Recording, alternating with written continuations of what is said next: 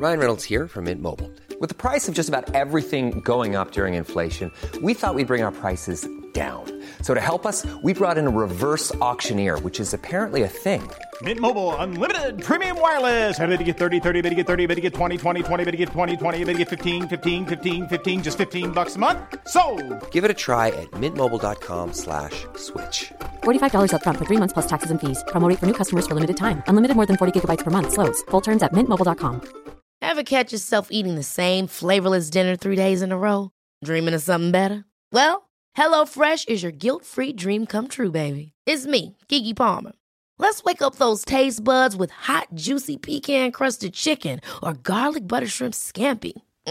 Hello Fresh. Stop dreaming of all the delicious possibilities and dig in at HelloFresh.com. Let's get this dinner party started. Hey, Dave. Yeah, Randy. Since we founded Bombas, we've always said our socks, underwear, and T-shirts are super soft. Any new ideas? Maybe sublimely soft. Or disgustingly cozy. Wait, what? I got it. Bombas. Absurdly comfortable essentials for yourself and for those facing homelessness. Because one purchased equals one donated. Wow, did we just write an ad? Yes. Bombas. Big comfort for everyone. Go to bombas.com/ACAST and use code ACAST for 20% off your first purchase.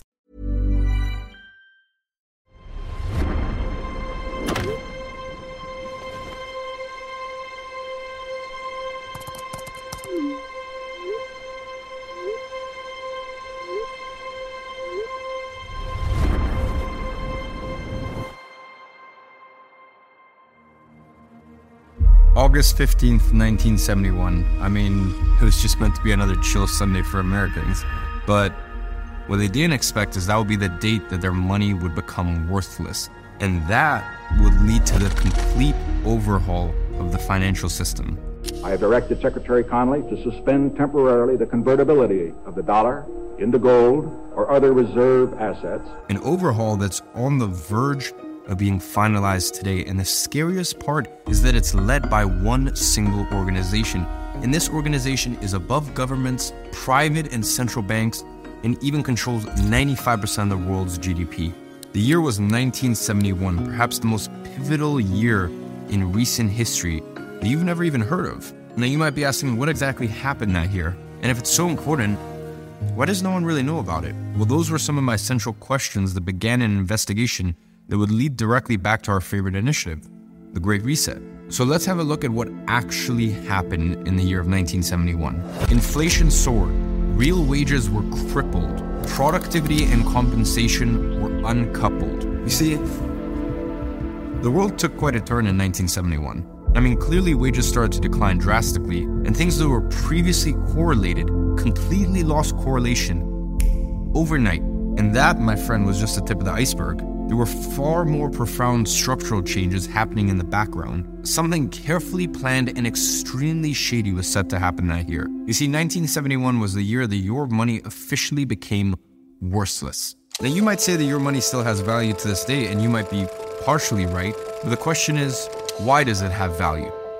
You see, simply put, it's just because you believe it does. And that's the beauty and the curse of fiat currency. It works as long as everyone believes it works. I mean, it sounds almost religious. And all of that began in 1971. You see, prior to 1971, the government had to hold a certain amount of gold for every dollar they printed. You see, the dollar was backed by gold, and you could redeem 1 ounce of gold for $35. And this ensured inflation was steady and made it so that money actually held value because you could always exchange it back for gold. The problem with this, it was extremely hard for the Fed to print more money when they had to put 1 ounce of gold as collateral for every $35 they printed. I mean, it would be much easier if they could just simply, print money out of thin air. And that is exactly what they did, and still do to this day. That was the first big event that happened in 1971. President Nixon severed ties between the dollar and its golden base, meaning the dollar was no longer convertible to gold. And that is the very thing that has led to the obscene devaluation of the American dollar ever since. Now, learning that led me to an inevitable question. Why? Why would the government tarnish their own currency's value by taking it off the gold standard? And the answer became apparent very quickly. As always, it's all about control. You see, at the time, the US dollar was pegged to gold, and every other major currency was pegged to the dollar. So when England and France threatened to redeem their gold, the Fed was in trouble given their limited gold reserves. And at the same time, the US was facing a recession and was struggling to stimulate the economy because of the government's monetary policy. Because at the time, it was really just limited by the amount of gold they had. So the Fed needed a way out. They needed to boost their domestic economy and make sure the US remained the world's reserve currency. So they decided to go off the gold standard. And that meant that the government could now print unlimited money whenever they pleased to stimulate the economy and still keep their status as a global reserve currency. Now, this eased the international pressure they were under and allowed the government to gain even more control, because money essentially became debt that was secured by nothing except for your trust in the government. And that trust was something that they could abuse for their own gain. Now, if we think back to episode 1, we know what happens when the government racks up debt, or rather, who gets rich off of government debt. So with an unbacked currency, there was no limit on how much money the government could print. No limit on how much debt that they could take on. And the effect? Well, you see, the puppet masters now effectively had unlimited money because of the push of a button. They could just simply make more. And so they did. They expanded the money supply and continued devaluing the dollar, crippling its purchasing power. And now that the dollar could be printed on demand, the Federal Reserve was more powerful than ever before. And the puppet masters now had complete reign over the US money supply with the right to print it on demand whenever they pleased. How much they wanted, whenever they wanted it. And that was the final move the puppet masters needed to push their Great Reset initiative. Why? Because now they had the ultimate mass control tool in their arsenal: inflation. Now you might be asking yourself, how does this all tie back to the World Economic Forum? What does this have to do with all of that? Well, funnily enough, another very important event happened to our timeline in 1971, the creation of the World Economic Forum. World Economic Forum and Kissinger. So, who's really behind the World Economic Forum? Who are the masters of the future who Klaus Schwab refers to in this video? What does it need to master the future? I mean, we already know our buddy Klaus and his sinister intentions, but who else was involved? You see, as I kept looking into Schwab, the World Economic Forum, and the various crises, there was one name that kept popping up in the background. Now, we know that the World Economic Forum boasts that they are a private-public partnership. And we know the public part consists of every major government in the world. But who constitutes the private? As I kept looking into this list, it seemed to be endless. And I was able to dig up the list of attendees to this year's Davos conference. Name any major company, they had a representative there. I'm talking about the likes of Larry Fink, the CEO of BlackRock, the CEO of Bayer, etc., etc. And that begged the question, why were they all there? Why did they feel the need to rub shoulders with all of these politicians? You see, as I was asking myself this, I remembered a quote I uncovered during my World War II research. A quote from none other than the grandfather of fascism and a ruthless dictator. You see, Mussolini once said that fascism should more properly be called corporatism, since it's the merger of state and corporate power. You see, politics are kind of weird. We always think of the political spectrum, a continuous line with two endpoints, the left and the right, when the reality is that politics are kind of the exact opposite of this. Maybe the whole spectrum idea is just another tool used to divide people. Who knows? But the reality is the political spectrum is kind of more like a circle than a straight line. So the ultra-leftists basically align with the ultra-rightists, or in nominal terms, communism and fascism aren't all too different. And the outcome for the people is largely the same: starvation, deprivation, and death. And the 20th century taught us as much.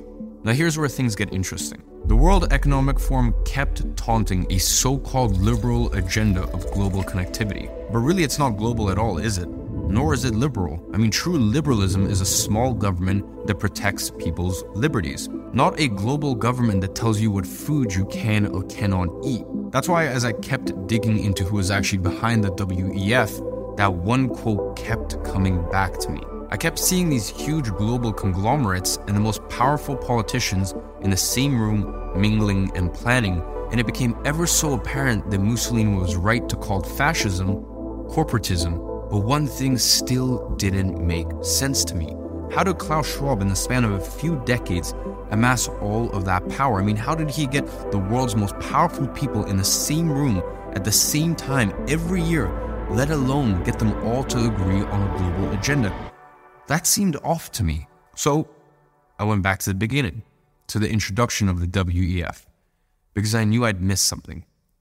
And I had, because I thought that Klaus Schwab had founded the WEF by himself, and whilst technically he had, I had missed the person who had helped him all along, a man named Henry Kissinger. Now, who the hell is Henry Kissinger? And why does he matter?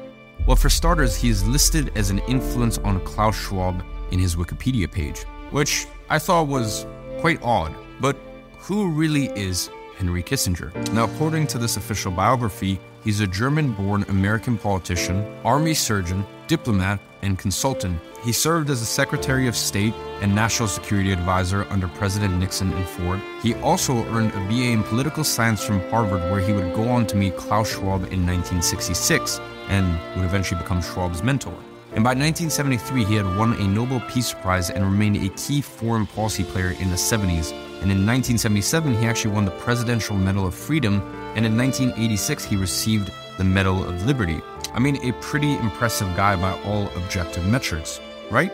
Now, as a 99-year-old, he regularly speaks at the WEF. He owns his own diplomacy consultancy, and he's the author of 33 books, the latest one coming out only last year. So it's pretty safe to say that Kissinger remains active in both business and politics. And it's also clear to see that Kissinger was a key influence on Schwab. He helped him in the creation of the WEF and continued being his mentor, as he still is. Well, with a guy like that by its side, I mean, maybe the WEF isn't too bad after all, right? I mean, surely a Nobel Peace Prize recipient can't possibly have non-peaceful motives. Well, if my investigation has taught me something, it's to never assume.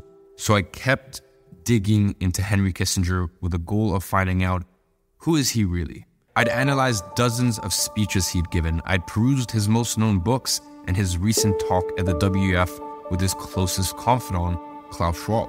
So let's have a look at one of his speeches at the WEF. Now, during the speech, Kissinger warned of a dilution of confidence in classic economic models, a challenge to the capitalist system, but also noted that a demoralization of the socialist systems which nowhere have produced the satisfaction of the human personality, and he concluded that all of these changes are global and would make ours a period of turmoil, even apart from any specific challenge that we face. I mean, that sounds rather timely, doesn't it? It kind of sounds like everything else the WEF has been saying lately. Only one difference. The speech is from 1980, 43 years ago, yet their tune hasn't changed one bit. And after I read that, I knew there was more to Kissinger. So I kept digging. Now, it turns out this career politician wasn't as squeaky clean as his bio would suggest, and his Global Peace Prize was as riddled with as much controversy as his politics. I mean, he'd been embroiled in scandals like the 1973 Chilean military coup as the Secretary of State, where the US interfered with democratic Chilean elections because they didn't align with their objectives. Kissinger was no stranger to undermining democracy, and I can see why he fit in so well with World Economic Forum. I mean, he even said, "I don't see why we need to stand by and watch our country go communist due to the irresponsibility of its people. The issues are much too important for the Chilean voters to be left to decide for themselves." I mean, that really speaks for itself. He also greenlighted Argentina's military for their dirty war and led US support for Pakistan during the Bangladesh liberation. Pakistan, who were committing genocide, by the way. And there's even a book written about all the alleged war crimes he's committed, which was later turned into a documentary. And he won his Nobel Peace Prize for negotiating a ceasefire in Vietnam, but the ceasefire never even lasted, which is why his prize was so controversial. Kissinger also hid the bombing of Cambodia from Congress, so I can see why Klaus Schwab took a liking to him. And the most interesting fact was this: Kissinger was a Secretary of State under President Nixon, the very same president who got the US off the gold standard the exact same year the World Economic Forum was created by Kissinger's own prodigy.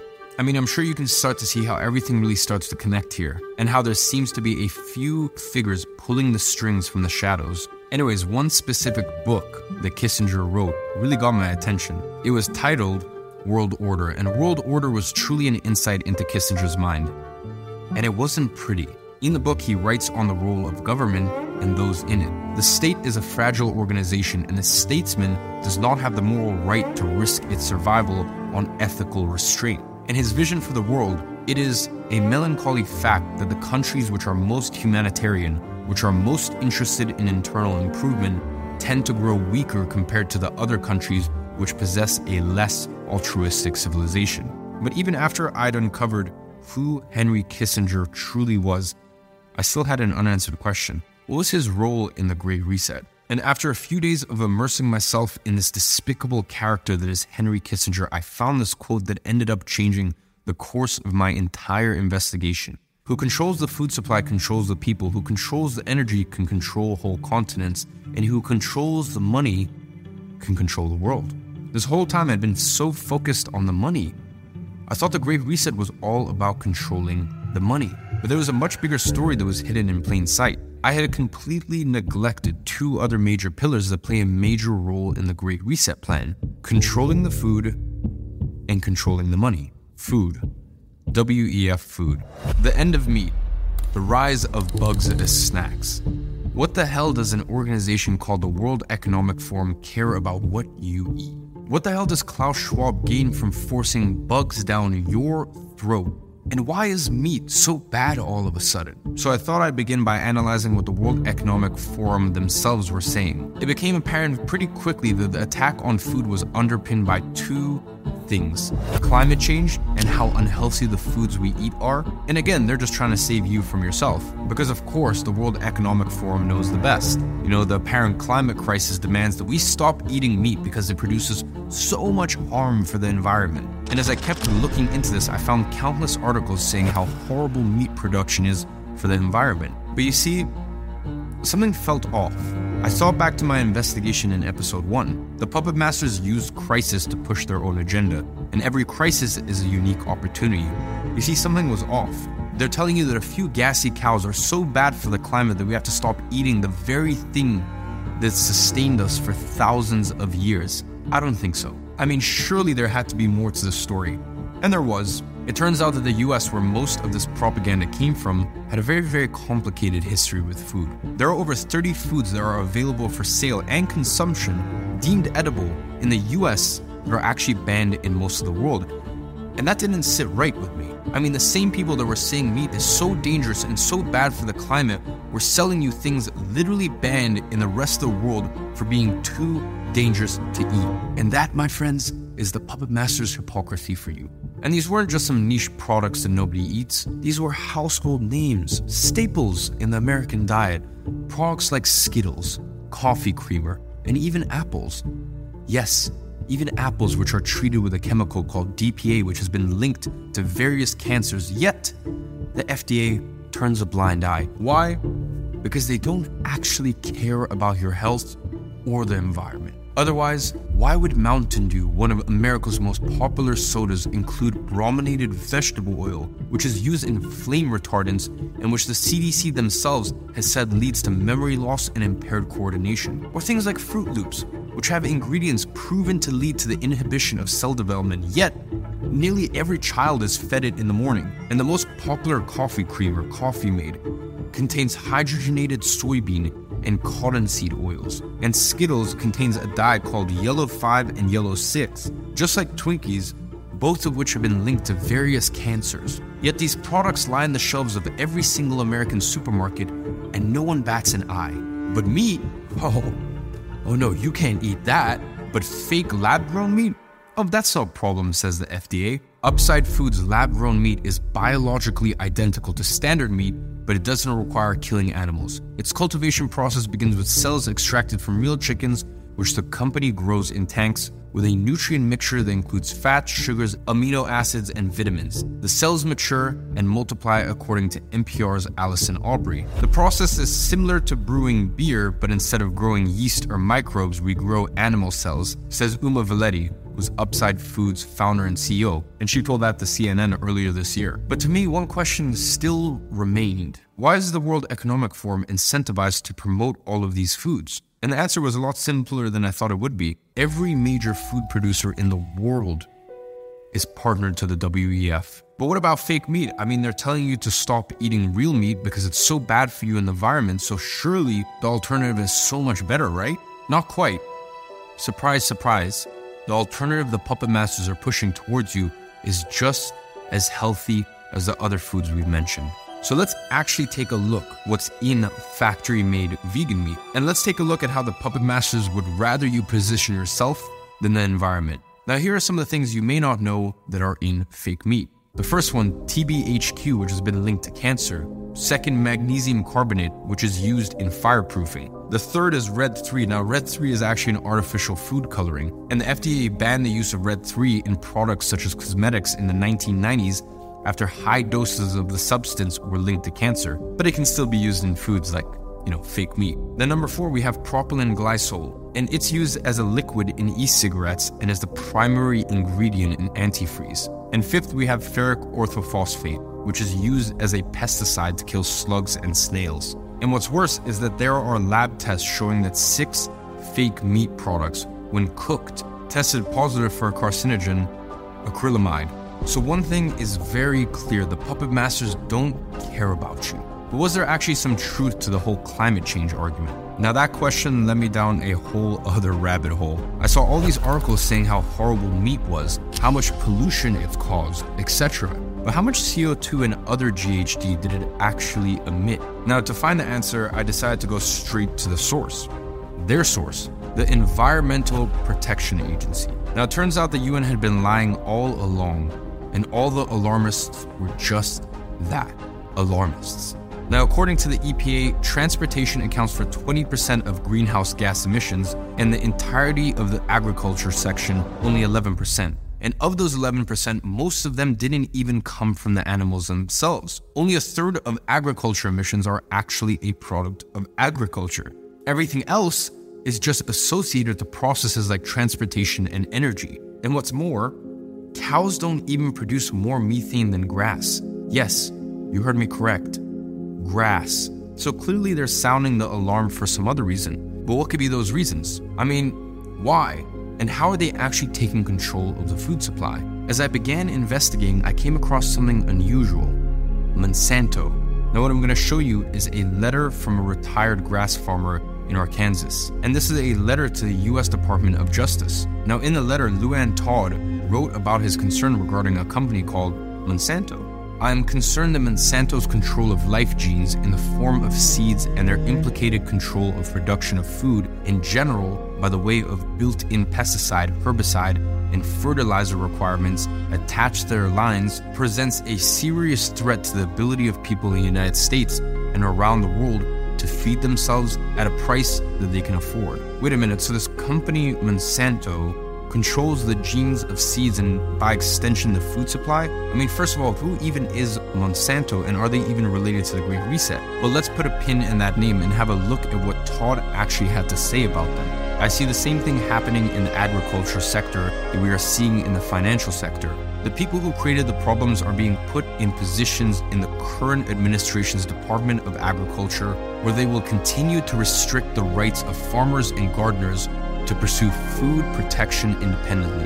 The people who created the problems are being put in positions to solve them. I mean, that sounds awfully familiar, doesn't it? But this raised another question.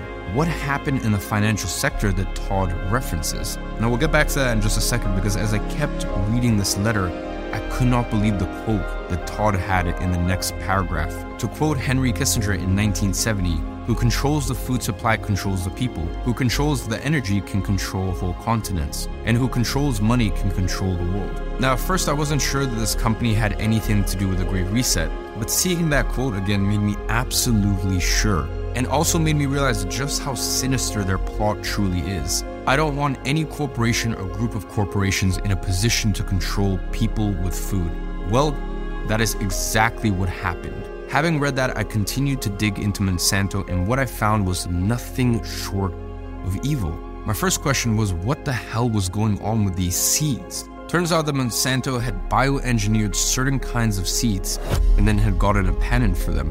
And this patent had actually allowed Monsanto to impose contracts on the farmers who bought the seeds, which forbid farmers from saving the seeds. Now, these contracts required farmers to buy new seeds every single year if they wished to continue farming with them. Now, not only does this change the way that farming has been done forever, but do you really think that the price of these seeds stayed the same? No. Ever catch yourself eating the same flavorless dinner 3 days in a row? Dreaming of something better? Well, HelloFresh is your guilt-free dream come true, baby. It's me, Keke Palmer. Let's wake up those taste buds with hot, juicy pecan-crusted chicken or garlic butter shrimp scampi. Hello Fresh. Stop dreaming of all the delicious possibilities and dig in at HelloFresh.com. Let's get this dinner party started. I'm Sandra, and I'm just the professional your small business was looking for. But you didn't hire me because you didn't use LinkedIn Jobs. LinkedIn has professionals you can't find anywhere else, including those who aren't actively looking for a new job, but might be open to the perfect role, like me.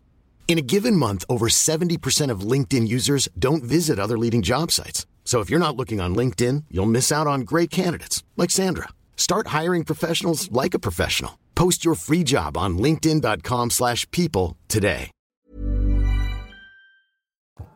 Of course not. Monsanto raises their prices by as much as 42% yearly. Now that looks an awful lot like a stock chart, yet it's the price of seeds since the 90s. So no wonder the small local farmers are getting wrecked when they get strong-armed into contracts by billion-dollar companies who have patented seeds. Now, here's where things get really evil. You see, if a farmer is caught using last year's seeds, which they would know because they genetically engineer them to be able to tell, well then Monsanto comes after them with full force. Divide and conquer, the old adage goes. And that's exactly what Monsanto is doing. They're turning farmers onto each other by running a hotline that encourages farmers to snitch on one another, and they even hire retired farmers to try to convince and lure farmers into buying old seeds so that they can be caught and litigated. I mean, it sounds like quite the undercover operation, doesn't it? But that's the length that these immoral companies will go to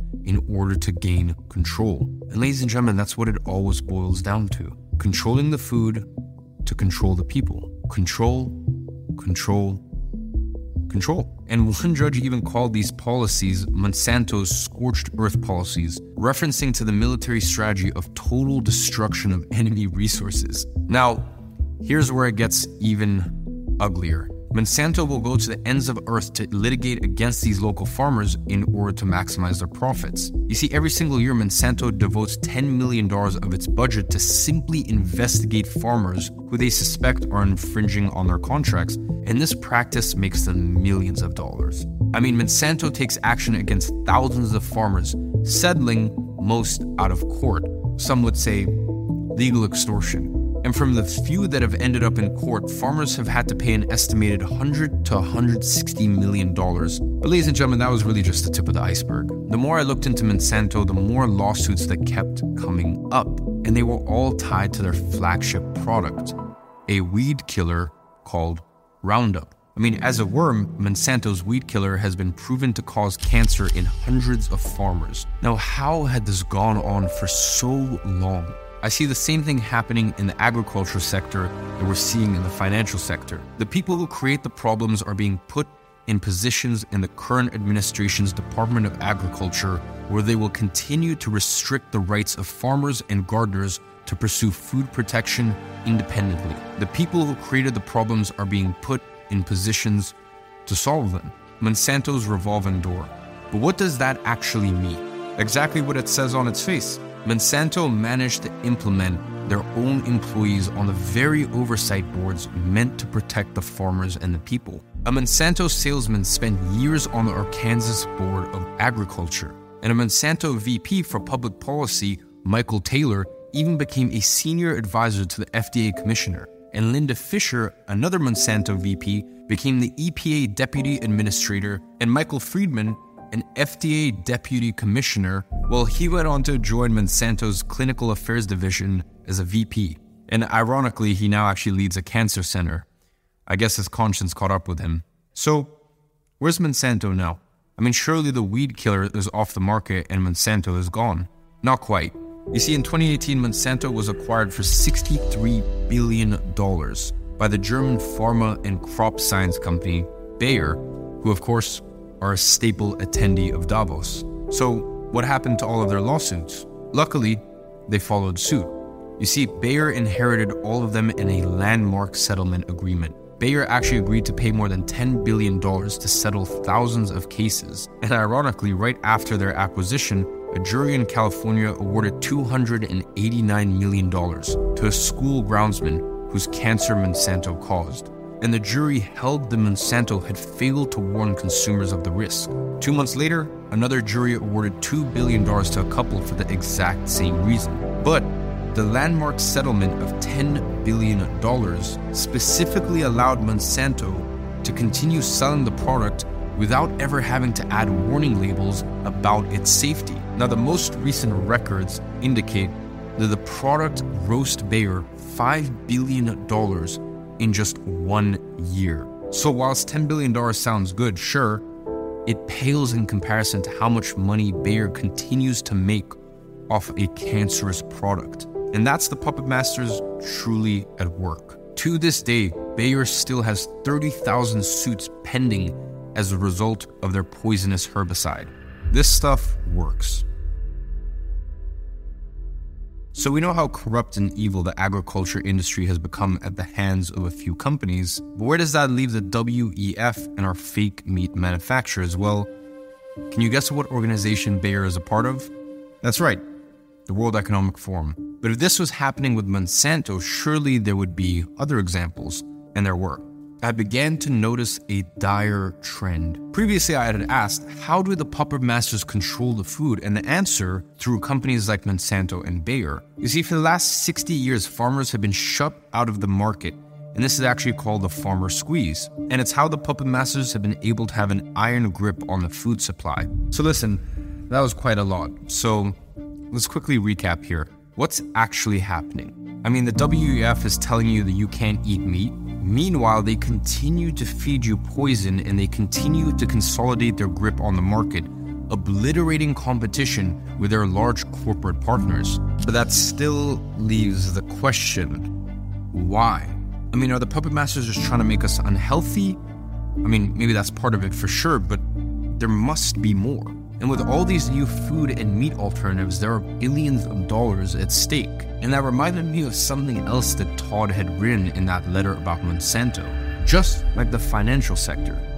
Meaning, just like what happens with everything we covered in episode 1, big organizations sneakily funding initiatives through under-the-table agreements and getting rich off it on the back end. So I started to look at who was funding all of this and who was actually getting rich off of it. You see, when Biden took office, the US rejoined the Paris Accord, which was an agreement between UN countries to fight climate change. And a key clause of that was facilitating climate-friendly investments.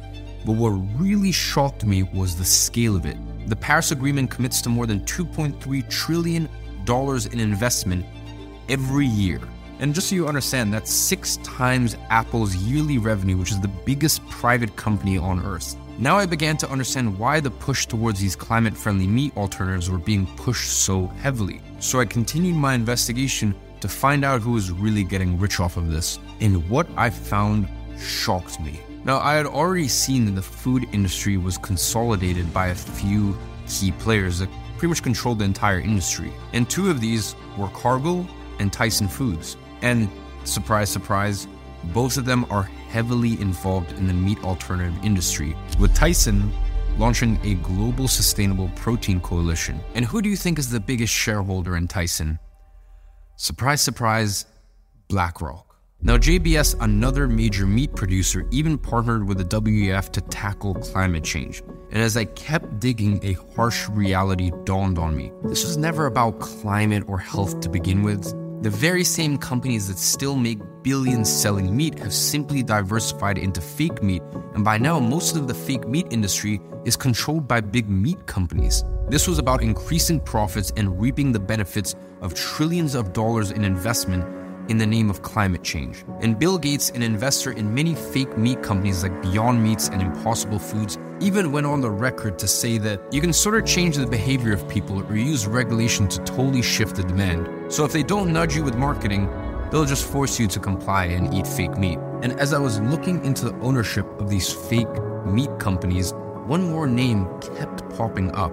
Another triumphant partner of the WEF, BlackRock. So that begs the question, what's BlackRock's role in the Great Reset? But before we get into that, let's discuss who is BlackRock. Well, BlackRock is the largest asset manager in the world, managing over $8 trillion in assets.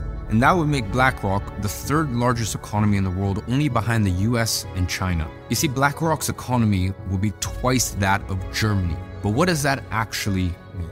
It means that BlackRock is invested in and often has some of the highest ownership in basically every major company. And the effect of that is that BlackRock holds tremendous say in the decisions that these companies make, and in turn, how the world is even shaped. I mean, BlackRock states that these shares are ultimately owned by the company's clients and not by BlackRock itself, but acknowledges it can exercise shareholder votes on behalf of these clients, in many cases without the client's input. So that's why BlackRock is able to effectuate change that governments couldn't even begin to dream of. And some people even call Larry Fink, BlackRock's CEO, the most powerful man in the world.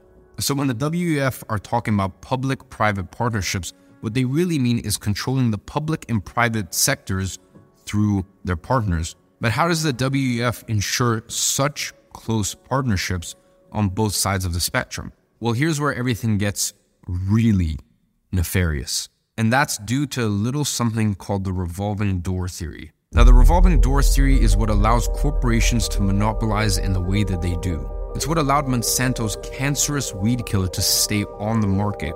And it's what allows patented GMO seeds to ravage local farmers. And it's even what allows certain experimental jib-jabs to be tested on the people. I mean, in essence, the revolving door theory is what underpins all interplay between corporation and the state. I mean, it's really just a fascist's wet dream, and it's the World Economic Forum's wet dream too. The theory states, a revolving door is a situation in which personnel move between roles as legislators and regulators on one hand, and members of industries affected by legislation and regulation on the other, analogous to the movement of people in a physical revolving door. Now, the revolving door theory is the puppet master's favorite tool, and there's few corporations who have taken more advantage of it than BlackRock. Introducing Brian Deese, the protector of the new liberal world order. Now, Deese was actually the director of the National Economic Council under Biden, the senior advisor under Obama, and of course, global head of sustainable investing at BlackRock. Now, President Biden actually described Brian as having a unique ability to translate complex policy challenges into concrete actions. He has helped steer my economic vision into reality and managed the transition of our historic economic recovery to steady and stable growth. You see, Deese played a critical role in the passage of key legislation, including the C-19 Relief Bill and the CHIPS and Science Act and Healthcare and Climate Package. Now, I wonder who benefited the most from C-19. Oh, that's right, BlackRock, who grew to an unprecedented $10 trillion in assets under management during C-19. And in his departure speech from the White House, Deese said, "As I look back and I look forward, the thing that I feel the most comforted by is the strength and the equitable nature of this economic recovery in ways that have defied lots of projections and lots of odds." Did you catch that? Equitable nature? We'll come back to that, but it gives a very key insight into the Great Reset. Now let's look at a few other examples of the ever-revolving door between BlackRock and the highest levels of government. Wally Adeyemo. He was the Deputy Secretary of the Treasury, which was the money printing machine, as well as Deputy National Security Advisor. He was also Chief of Staff at BlackRock and was heavily involved in sanctions. Even the United States President is in bed with BlackRock. Shortly before he announced his campaign, Biden met with BlackRock CEO Larry Fink, who jubilantly told Biden he's there to help. Oh, and remember our friend Deese from BlackRock, the protector of the liberal international world order? Well, here's Biden touting the exact same message while speaking at the World Economic Forum. Our careful, and I mean careful, attention to building and sustaining the liberal international world order. You see, ladies and gentlemen, there's plenty more examples of how BlackRock has penetrated the government to their advantage, and it's not just in the US. Philip Hildebrand was head of the Swiss Central Bank and vice chairman of BlackRock. Coincidentally, he's also a prodigy of the WEF, rising through the ranks in their Young Global Leaders program. And Stanley Fischer was the deputy MD of the IMF, chief economist of the World Bank, and the 8th governor of the Bank of Israel for nearly a decade. Now, all this is awfully convenient for BlackRock, but things got really sinister when I discovered the connection between BlackRock and the Fed. It turns out that after his tenure at the Central Bank of Israel, Stanley Fischer was the vice chair of the Fed. So let's take it back to August of 2019, specifically August 24th to 26th in France. Months before any pandemic had ever began, the G7 central bankers and finance ministers all met up with a very specific agenda in mind. They called it Going Direct. It was a plan for how to deal with the next downturn and how they delineated emergency measures for unprecedented challenges. Awfully foreboding, don't you think? We believe an unprecedented response is needed when monetary policy is exhausted and fiscal space is limited. That response could involve going direct, finding ways to get central bank money directly in the hands of public and private sector spenders. We believe policymakers should lay the groundwork for a credible plan to navigate the next economic shock that includes the coordination between monetary and fiscal measures, writes Elga Barch of BlackRock. And just a few months later, that is exactly what happened. Now, who do you think was put in charge to author the Fed's bailout plan following the G7 summit? That's right, BlackRock. Just a month after the central bankers met, the US Fed began their emergency repo loan bailout program months before the pandemic took force. The Fed makes hundreds of billions of dollars a week in loans to the trading floors on Wall Street. In fact, over a size-week period at the tail end of 2019, the Fed loaned $6 trillion to Wall Street. Mind you, this is before the pandemic had even begun. Now, remember in episode 1 when I mentioned that sometimes organizations with enough power would manufacture entire crises just to push an agenda and profit on the back end? Well, funnily enough, BlackRock itself confirmed that hypothesis. They recently released a report saying that central banks were indeed purposefully causing crashes in the market. It's always a fun exercise to think that surely BlackRock must have the most advanced tech to predict events and how they'll affect their vast portfolio of assets. Now, at what point do you decide it's more profitable to engineer certain events rather than simply predicting them? I'll leave that thought to you. Anyways, in their plan for the Fed, BlackRock called for blurring the line between fiscal and monetary policy. And by total coincidence, BlackRock was also hired by the Bank of Canada, where their alumni Mark Carney had served as governor prior. Crazy coincidence, no? But it gets worse, because BlackRock's plan for the Fed also called on the Fed to go direct and purchase almost $1 trillion in corporate bonds and ETFs. And conveniently, BlackRock manages some of the world's largest ETFs. And to add even more insult to injury, BlackRock was to get $75 billion in taxpayer money to eat the losses on its corporate bond purchases. 47% of BlackRock's ETF purchases were also purchases of their own ETFs. And funnily enough, Fed Chairman Jerome Powell, well, his own personal assets are also managed by BlackRock. Funny coincidence, huh? And the plan also included helicopter money in the form of stimulus checks. But wait, didn't Biden praise BlackRock's Brian Deese in passing the very act that led to the stimulus check? That's right. Now, who do you think authored this plan then? Our aforementioned friends, Stanley Fischer, Philip Hildebrand, Gene Boyven, and Elga Barcht. This also begs the question, how does BlackRock square with the WEF?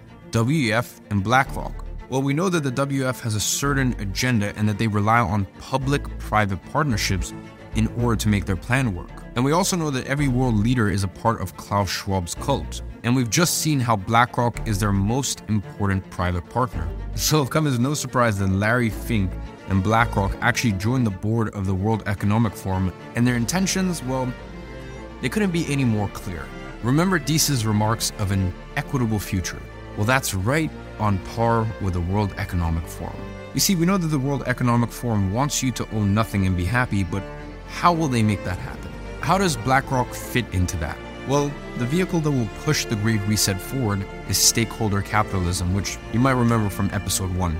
And BlackRock's CEO, Larry Finch, just launched a Center for Stakeholder Capitalism, which will help us further explore the relationship between companies and their stakeholders, and between stakeholder engagement and shareholder value, and will bring leading CEOs, investors, policymakers, and academics to share their experience. And in Larry Fink's annual letter to CEOs, he wrote, "Our conviction at BlackRock is that companies perform better when they are deliberate about their role in society and act in the interests of their employees, customers, communities, and shareholders. When we harness the power of both public and private sectors, we can achieve truly incredible things. And this is what we must do to get to net zero." Sounds quite familiar, doesn't it? So what the hell is stakeholder capitalism? You see, it's an entirely new economic system that the World Economic Forum is using to implement the Great Reset. Stakeholder capitalism shifts the responsibility of a company away from their shareholders to the community and other stakeholders. Now, tangibly, the effect of this is that companies are responsible for everyone,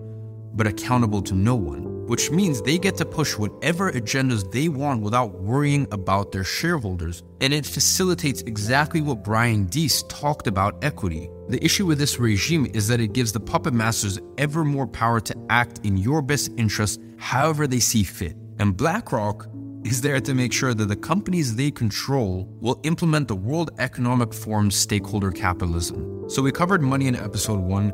Now we're covering food, the revolving door theory, as well as BlackRock's immense power. But what about the last part of Kissinger's quote?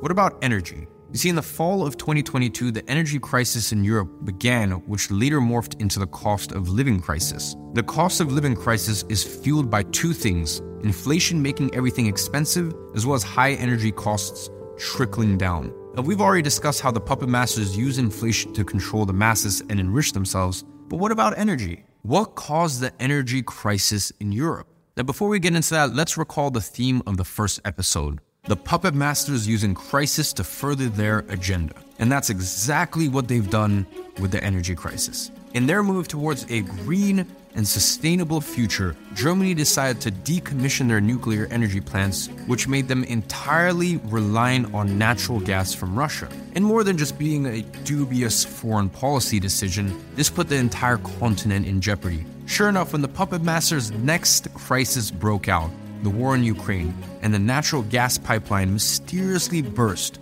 Europe was basically fucked. And the effect? Exorbitant energy prices. And who bears the cost of that? It's the people, either directly or indirectly, with even higher inflation as the government spends more. And the outcome? Well, it's another crisis the World Economic Forum can exploit as they move to even more renewable energy sources, knowing damn well that it was the move to these that started the crisis to begin with. War over energy resources has riddled history. I mean, just have a look at the Middle East and US foreign policy over the last few decades. And now is no different. But this time they're using the crisis for more than resources. They're using the crisis to change our world and tell us how we ought to live. The World Economic Forum just released their global risk report. And top of the list for the next 2 years, cost of living crisis, also dubbed the energy and inflation crisis. And top of the list for the next decade, failure to mitigate climate change.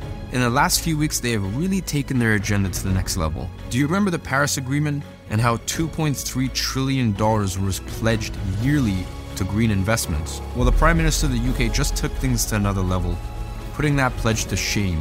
At the last conference where he praised Mark Carney for his work and announced 3 new measures, including rewiring the entire financial global system. You see, 2 years ago, Carney unveiled a $130 trillion pledge for climate finance. So now you can see the incentive structures that are pulling the strings behind the scenes. We want to require the entire financial system for net zero. So now the puppet masters are using energy and energy transitions to gain even more control.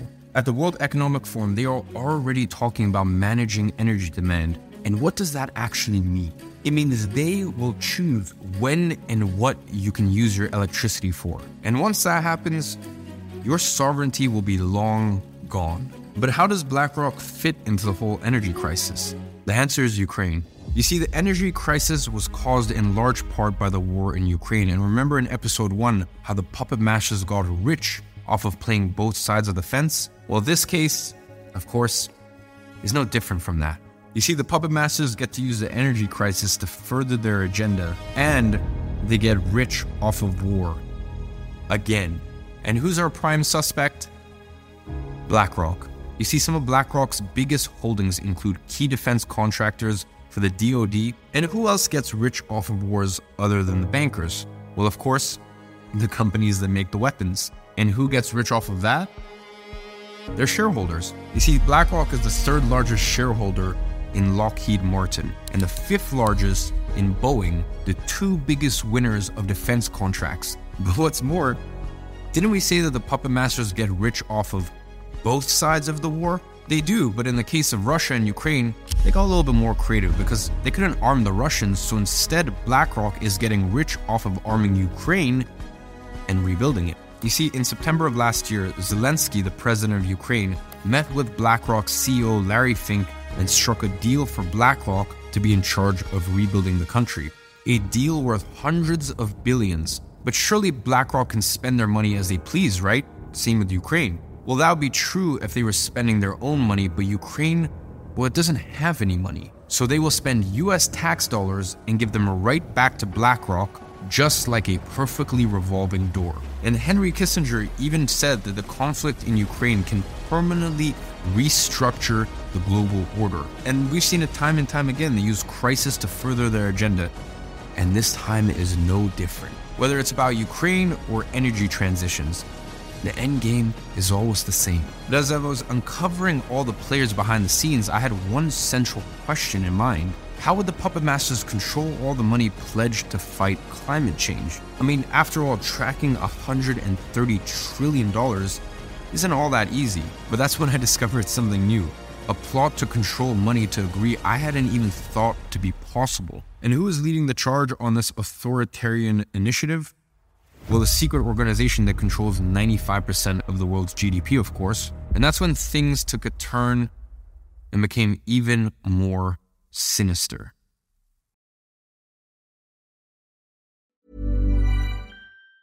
Ever catch yourself eating the same flavorless dinner 3 days in a row? Dreaming of something better? Well, HelloFresh is your guilt-free dream come true, baby. It's me, Keke Palmer. Let's wake up those taste buds with hot, juicy pecan-crusted chicken or garlic butter shrimp scampi. Hello Fresh. Stop dreaming of all the delicious possibilities and dig in at HelloFresh.com. Let's get this dinner party started. Mom deserves the best, and there's no better place to shop for Mother's Day than Whole Foods Market. They're your destination for unbeatable savings, from premium gifts to show-stopping flowers and irresistible desserts. Start by saving 33% with Prime on all body care and candles. Then get a 15-stem bunch of tulips for just $9.99 each with Prime. Round out Mom's menu with festive rosé, irresistible berry chantilly cake, and more special treats. Come celebrate Mother's Day at Whole Foods Market. Hey, it's Paige DeSorbo from Giggly Squad. High quality fashion without the price tag. Say hello to Quince. I'm snagging high-end essentials like cozy cashmere sweaters, sleek leather jackets, fine jewelry, and so much more. With Quince being 50 to 80% less than similar brands. And they partner with factories that prioritize safe, ethical, and responsible manufacturing. I love that. Luxury quality within reach. Go to quince.com/style to get free shipping and 365-day returns on your next order. Quince.com/style.